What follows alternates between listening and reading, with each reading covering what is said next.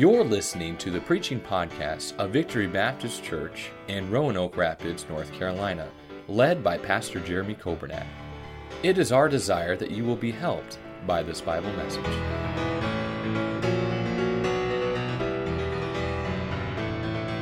Nehemiah chapter 6, we'll begin reading in verse number 5. The Bible says, "Then sent Sanballat his servant unto me in like manner the fifth time, with an open letter in his hand, wherein was written, It is reported among the heathen, and Gashmu saith it, that thou and the Jews think to rebel, for which cause thou buildest the wall, that thou mayest be their king according to these words.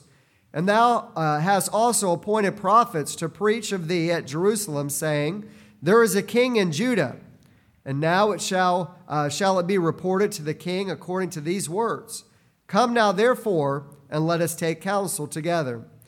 Then I sent unto him, saying, There are no such things done as thou sayest, but thou feignest them out of thine own heart." Verse number 9, "For they all made us afraid, saying, Their hands shall be weakened from the work, that it be not done. Now therefore, O God, strengthen my hands." Amen. And let's pray. Lord, we love you, and we are so thankful for another Sunday. We can come and we can be together in church, and we can open your word, and we can see what you have for us.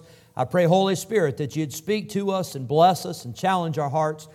Bless the children in their junior church, and bless the other junior churches going on. I pray for our bus ministry that's taking place this morning. I thank you for all of those workers. Thank you for our nursery workers and those in our sound booth and those who are working around this property. Even now as I speak, I pray that you'd bless them. And I pray for those who are listening by way of radio today and those who are watching online. I pray that you give them a special blessing as the Word of God is preached. May we be hearers and may we be doers of the Word. We pray in Jesus' name. Amen. Thank you for standing. You may be seated. We saw last week in Nehemiah chapter 6, the first 4 verses, we saw that you and I have a decision to make. In life, we can choose to be determined and choose to be focused, or we can allow ourselves to be distracted. Did you know the devil loves to distract? Now, this is a whole nother topic, and I'm certainly not going to preach this because this is not what I'm called to do. I'm not called to preach politics. I'm called to preach the Bible. But did you know many times, in my opinion, I think that the news media, I think a lot of what they do and a lot of the things they cover, I think it's a distraction, in my opinion. But I think the devil loves to distract God's people. Have you ever seen a basketball game? We were talking about basketball, and we won't have a church split today, between Duke and Carolina. That'll be during basketball season. But have you ever seen those basketball teams? At the end of the game, they'll show the pressure's on. There's a player that's shooting a free throw. And as he's shooting that free throw with time winding down, a few seconds left, and it's a tie game or they're behind by a point, and he's shooting that free throw. And they'll show that free throw shooter, and then they'll show the baseline. And they'll show those fans along the baseline. If it's the opposing team's fans, they are waving their arms. They are screaming. They're waving signs and balloons and anything, jackets or anything they can. They're trying to distract that shooter. Now, the backboard is made out of glass so you can see through it. And as you look through that backboard, you see the fans behind the backboard. And they're waving and they're moving and they're just trying to distract. If that shooter takes his focus off of the basketball goal and watches the fans, he will certainly miss that shot. But if that basketball player can stay focused on the goal, and if that player can stay focused on that rim's not moving. And if he can stay focused on that, and if he can keep his focus right, he's got a pretty good chance of making that shot. But if he's distracted, it's all over. And I want to say in the Christian life, you and I have got to keep our eyes on the goal. You've got to keep your eyes on the Lord. You've got to keep your eyes on what the Bible says. You've got to keep your eyes on the race that God has given you to run. You can't be looking in the sidelines. You can't be looking in the stands wondering what everybody else is doing. As a matter of fact, while you're running the race, I don't even recommend that you look behind to see what people are doing behind you. I want to challenge you today to say you better keep your eyes on the finish line and the race that God has given you to run, or you will be distracted. They tried to distract Nehemiah. Remember we saw last week? They sent 4 times, and they said to Nehemiah, hey, come over here to the plain of Ono, and let's meet, let's talk, let's have a little chat. And Nehemiah, all 4 times, he said, I'm not coming down. I'm not coming off this wall. I am doing a great work, and I cannot come down, and I have no desire to meet you and talk to you because God has given me something to do. Well, we saw last week that Nehemiah, he didn't allow the distractions to take him away from the work that God had for him. He stayed determined. He stayed focused. But now let's look at verse number 5. Something happened. I see in this passage, and I'll give you a few thoughts from the remainder of this chapter. I see number 1 in verse number 5. I see there is a shift. You see, the first 4 times they said to Nehemiah, hey buddy, hey pal, hey, come on over here. Let's have a chat. Oh, come on. Hey, we go way back, you know. Well, verse number 5, it's no more Mr. Nice Guy. Then sent Sanballat his servant unto me in like manner the 5th time with an open letter in his hand wherein was written. Here's what the letter said, and it was an open letter. It is reported among the heathen, and Gashmu, that's another name for Geshem, he saith it, that thou and the Jews think to rebel. For which cause thou buildest the wall, that thou mayest be their king according to these words. There's a shift. You see, what started off as friendly and what started off as seemingly innocent, now we see that the enemy's true intentions have come out. And I want to tell you, you better watch out because Satan works the same way. He starts out and it seems very innocent. For instance, in the Garden of Eden, Satan was just asking Eve some simple questions. Hath God said that if you eat of the fruit of the tree that you'll surely die? Doth not God know that in the day that ye eat thereof, then your eyes will be opened and you'll become like gods? Boy, that just sounded just so innocent, did it not? Well, here's what God really meant, or here's what will really happen. Can I tell you, Herod did something very similar in the New Testament. Herod met those wise men, and here was his tactic. His tactic was to try to win them over. He said to the wise men, he said, oh, you're looking for the king, the baby that is born king of the Jews? He said, I tell you what, I got an idea. When you find him, can you bring me word again? Can you let me know where you find him? Because I would like to come and I'd like to worship him with you. Now, I know this is Sunday morning, and I know some of you stayed up late, watching baseball or watching football, and you might be a little groggy. It's only 11:40 in the morning. But I got a question for you. Do you think that's what Herod really had in mind, that he was going to go worship the baby? No. But his tactic was to deceive and to try to get the information from the wise men. Well, the Bible says when the wise men were warned of God in a dream, they departed, they went home another way. And when Herod found that out, he realized that he had been mocked, and then Herod unleashed all of his wrath and had the babies all murdered in the land. You know what happened there? That was a shift. Herod had one tactic, and when that didn't work, he went to destroy, and he was on a mission to stop and to keep Jesus Christ from growing up and from becoming the Savior of the world.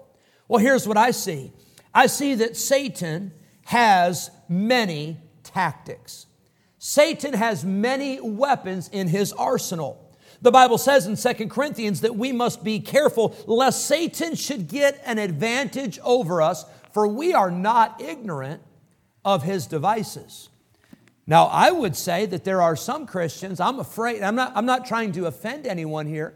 If you're watching the service online or you're listening on the radio, I'm not trying to offend you, but I'm going to tell you the truth.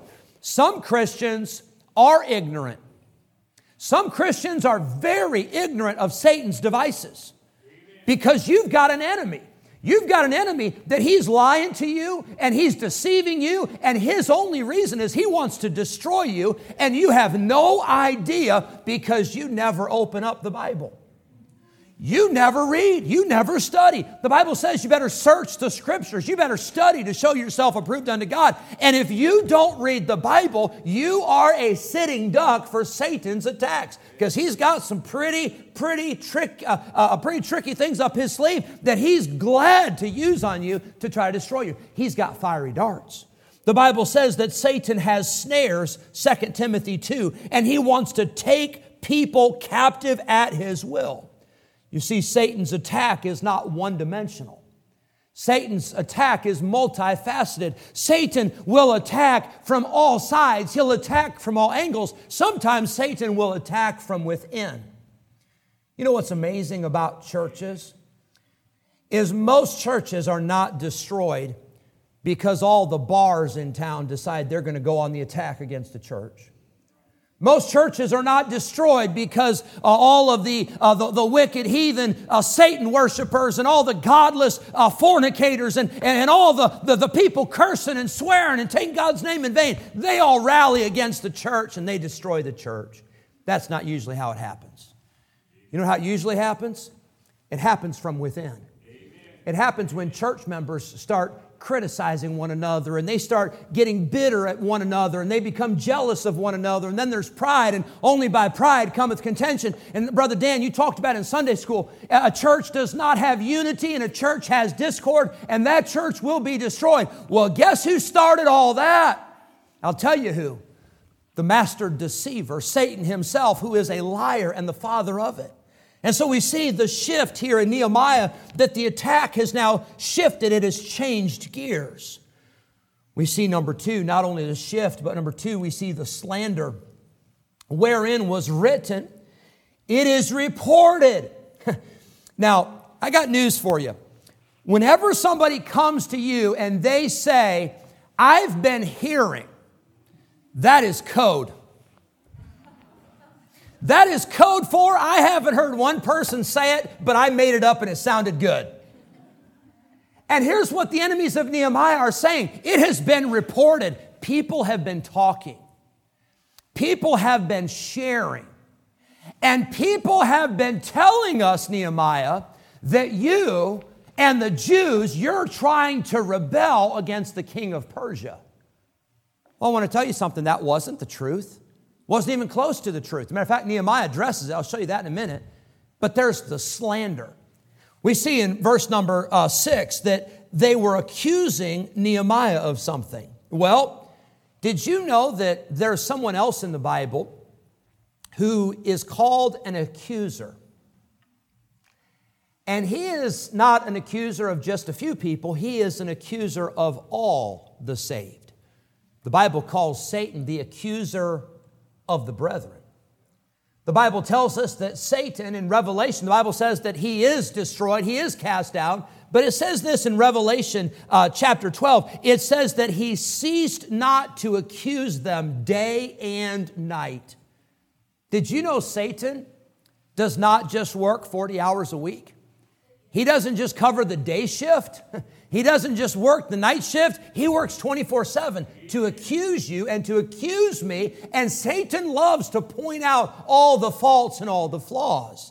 Well, that's what they're doing to Nehemiah. They're accusing him of something.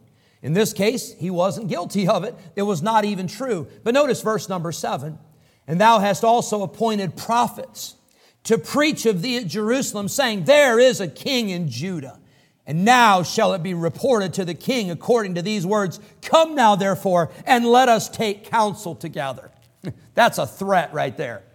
He said, we're going to tell the king that you have appointed prophets to preach that you are the king in Jerusalem.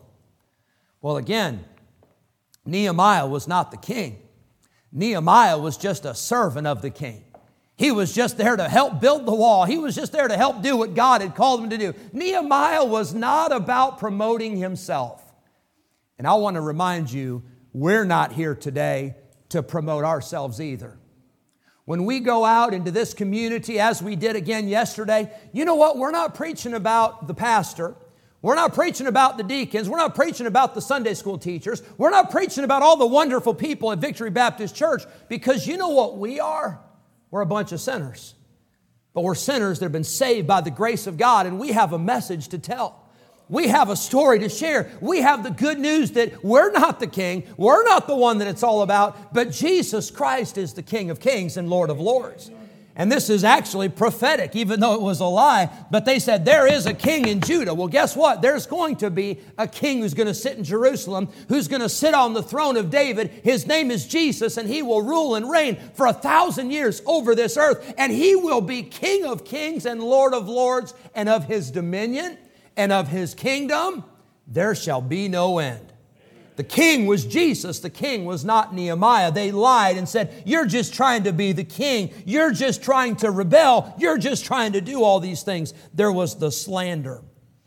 They threatened that they would report this lie that they made up. They'd report it to the king, and then said, now do you want to meet with us? You better meet with us. You better meet our demands, or we're going to lie about you to the king of Persia. I'll just say, I've got a lot more I want to say, but I'll say about the slander. As Christians, sometimes we can be guilty of fighting fire with fire. Have you ever had somebody say something mean to you and you think, you better watch out? I know how to fight back. You think you're good with your words? I'm the king of comebacks, right? Or I'm the queen of comebacks, whatever case it may be. But can I tell you, you don't fight lies with lies. You don't fight hate with hate.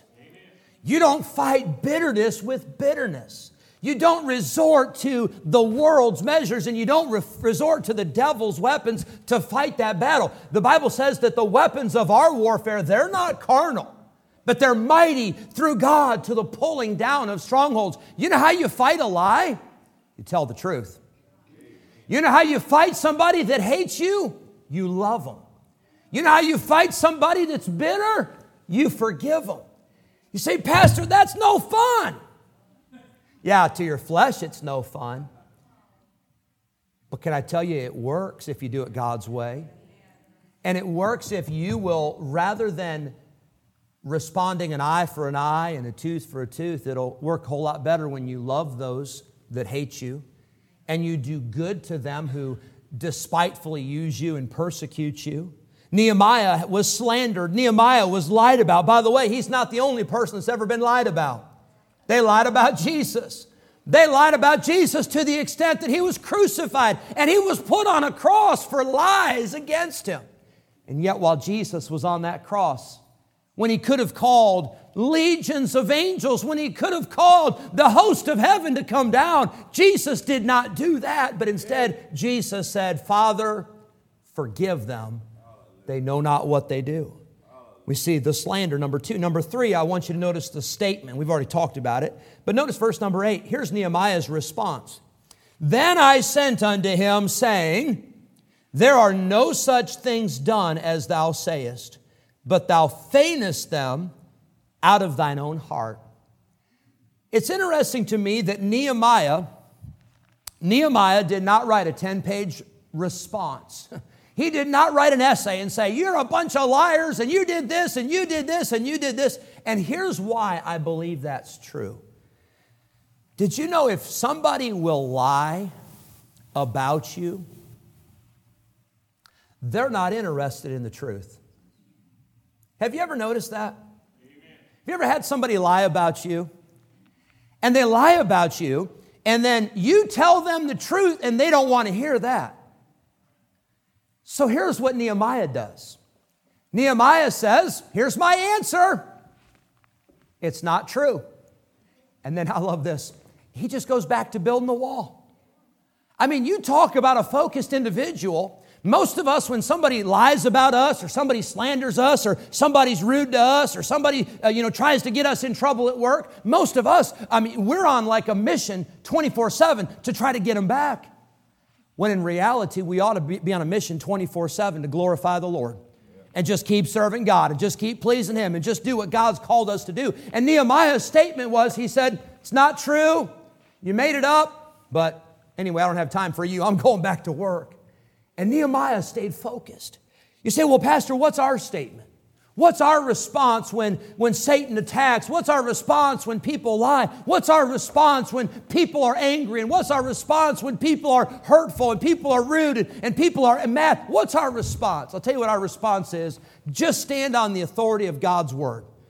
Just keep your own backyard clean. Just keep living for God. Make sure that you're doing what's right and just keep on serving God. Don't get out of church.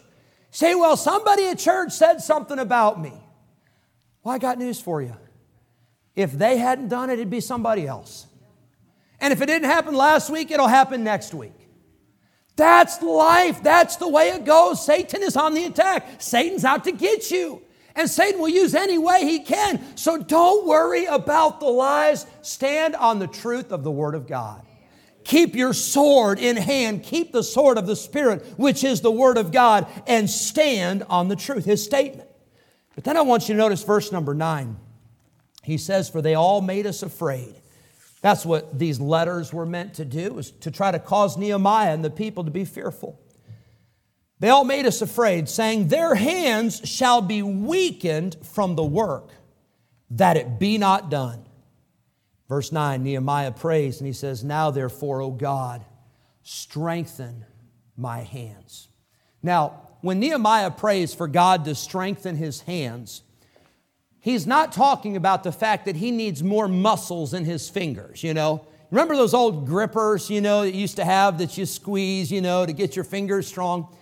Well, I got good news for you.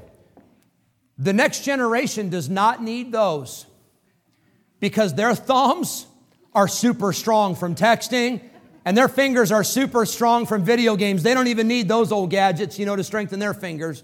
But that's not what Nehemiah is talking about. The term in the Bible is found many times, but to strengthen hands, it literally means to be encouraged for the work. And Nehemiah says the enemy wanted to weaken our hands for the work, but we need God to strengthen our hands for the work. And I want to say today, you may be here, and maybe it's been a rough week. It's been discouraging. And you say, oh, Pastor, I don't know who you're talking to. I'm never discouraged. Well, I'd love to know your secret, because we all get discouraged, right? We all go through hard times. We all have times where our hands are weakened. But Nehemiah prays that God would strengthen his hands. He says, God, I need you to encourage me because I'm a little depressed right now. Remember the story or the psalm in Psalm 42 and Psalm 43 where David prayed. David was a man after God's own heart. David wrote many of the Psalms, and yet David said, why art thou cast down, O my soul? Why art thou disquieted within me? He was saying, David, he was talking to himself, David, why are you so discouraged? David, why are you so defeated? David, what is your problem? The Apostle Paul, I think, was the greatest Christian that probably ever lived. The Apostle Paul wrote and he said, O wretched man that I am. The things that I should do, I don't do. And the things I shouldn't do, I do those things. You know what Paul was doing? He was battling with the flesh. We all have that battle. And the flesh gets discouraged. The spirit indeed is willing, but the flesh is weak. And we need God to strengthen our hands. The Bible says in 2 Samuel 2, therefore now let your hands be strengthened and be ye valiant. The Bible says in Job chapter 4, would you hold your place in Nehemiah 6 and go forward just a couple books to Job chapter 4. I want you to see this passage, please. Job 4. One of Job's friends is talking to Job after all of Job's tragedy and after all of Job's loss. And he says in Job 4 verse 3, Eliphaz says, behold, thou hast instructed many, and thou hast strengthened the weak hands. Now, we know a lot about Job, that he was a man that was righteous and he feared God and he eschewed evil. But here we see something else about Job. You know what Job was doing in his life? he was going around encouraging people. He was looking for people that had weak hands, and he was saying, hey, I want to strengthen these people. I want to help these people. I want to be a blessing to these people. Can I tell you, that'd be a great ministry for everyone in this room to take home with you today. Why don't you look for somebody that needs some encouragement? And I promise you, you won't have to look very far. You say, well, the person sitting next to me in church, they look like they've got it all together. Yeah, they might look like it, but how many of you know there's times where we may look like it, but we sure don't feel like it? Wouldn't that be a good ministry if you say, I'm going to be the person that just tries to encourage people this week? I wonder how many of you in recent days or even maybe years past, but you remember vividly, how many of you remember ever getting a text message or a phone call or a letter where somebody encouraged you and it came at the exact right time? Would you raise your hand if that's ever happened to you? It's happened to me. I've gotten text messages or letters or phone calls from people I haven't heard from in years. And I'd get the call or I'd get the text message at a time where they had no idea what was going on in my life. You know why they called me? The Holy Spirit told them to. The leading of God in their life said, hey, you need to call Jeremy Coburnack. You need to text Jeremy Coburnack. And they didn't know what I was going through. But their words were encouraging at the right time. Say, well, Pastor, I tell you what, I wish we had more people like that because I've been waiting a long time for somebody to call me and encourage me.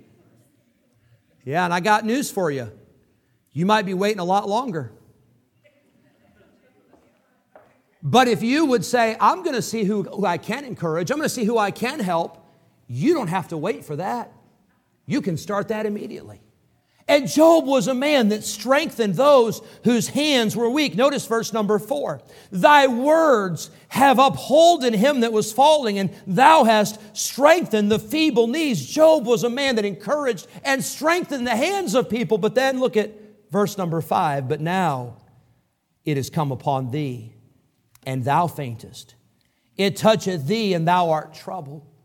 You know what's true is you may be an encouragement and you may help people and you may look for all the people you can help, and praise God for that. But there's going to come a time when you're going to be the one that needs some encouragement. And that's where you're going to have to go to the Lord. Like Nehemiah said, strengthen my hands, O Lord, for the work that you've called me to do. We see number 4, the strengthening, the encouraging. We see the source of strength.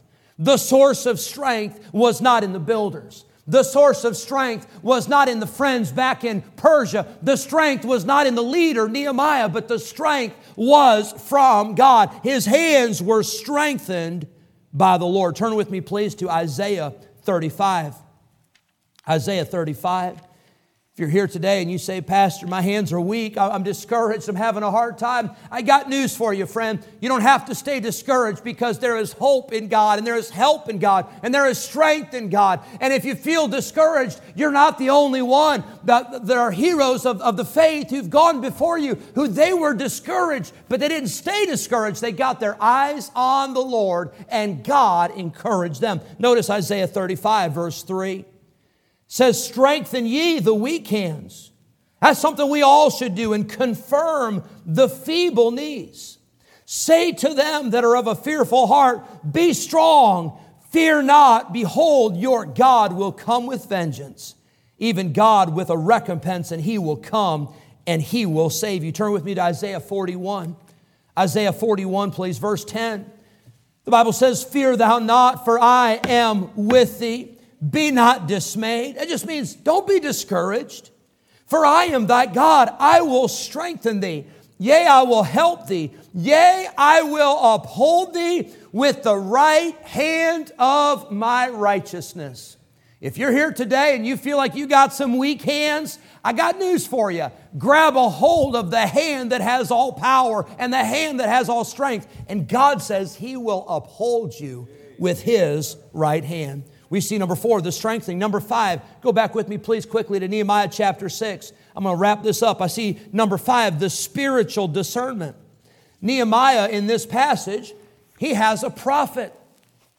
And the prophet says, Nehemiah, they're going to kill you. You better run to the temple, and you better hide in the temple so that you'll be safe, so they won't get you. Well, there's a problem with that. That's not what God wanted Nehemiah to do. It wasn't time to run and be scared. It was time to stand and be strong. And besides that, this prophet had been hired by Sanballat and Tobiah. What they were trying to do is they were trying to catch him. If he would have gone into the temple, he wasn't a priest. He wasn't supposed to be in there. And if he would have gone in there, they could have said, look at Nehemiah. Look what he did. He wasn't supposed to do that. Oh, everybody look at Nehemiah. And here's the thing. God gave Nehemiah the spiritual discernment to say, no, I'm not doing that. I'm not following you. I'm not going with your program. I'm going to do what God has told me to do. Now, friend, I got news for you. There will be people in your life that will give you some pretty bad advice. I don't have time to give you all the scenarios, but I'll give you one. You're having problems at home, having problems with your marriage, having problems with your kids.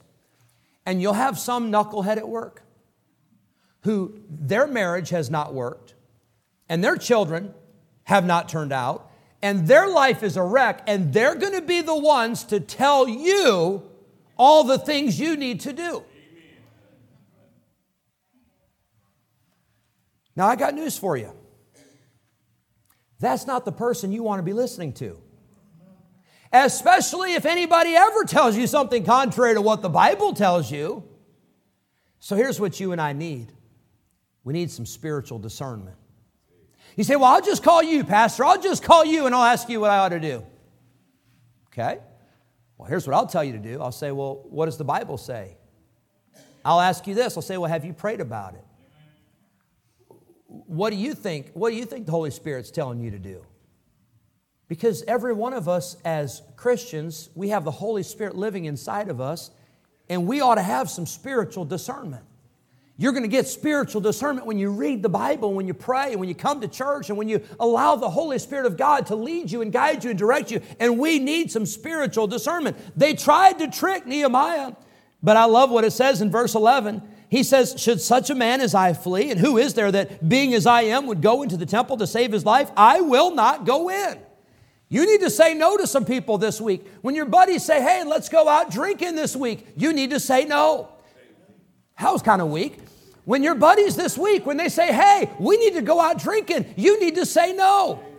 That was better. I wasn't planning on being here till 1, but friend, if you're going to be that slow in responding, we might be here a little longer. I tell you, for some young people, when you get around the crowd and they say, hey, let's go to this place, or let's hang out over here, or let's do this, or let's act in a way that is immoral and ungodly, we need some young people that'll be willing to stand up and say, no, I'm not doing it. You say, but everybody else is. Doesn't matter if everybody else is doing it. We must do what God has called us to do and do what is right, even if we stand alone. Spiritual discernment. Number 6, I see the service of the king. Verse 15, the wall was finished.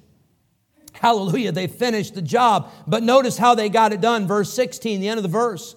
For they perceived that this work was wrought of our God.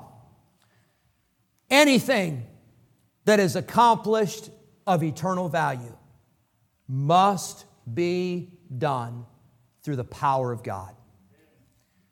We've talked about this, I feel like, so many times in these last 8.5 years.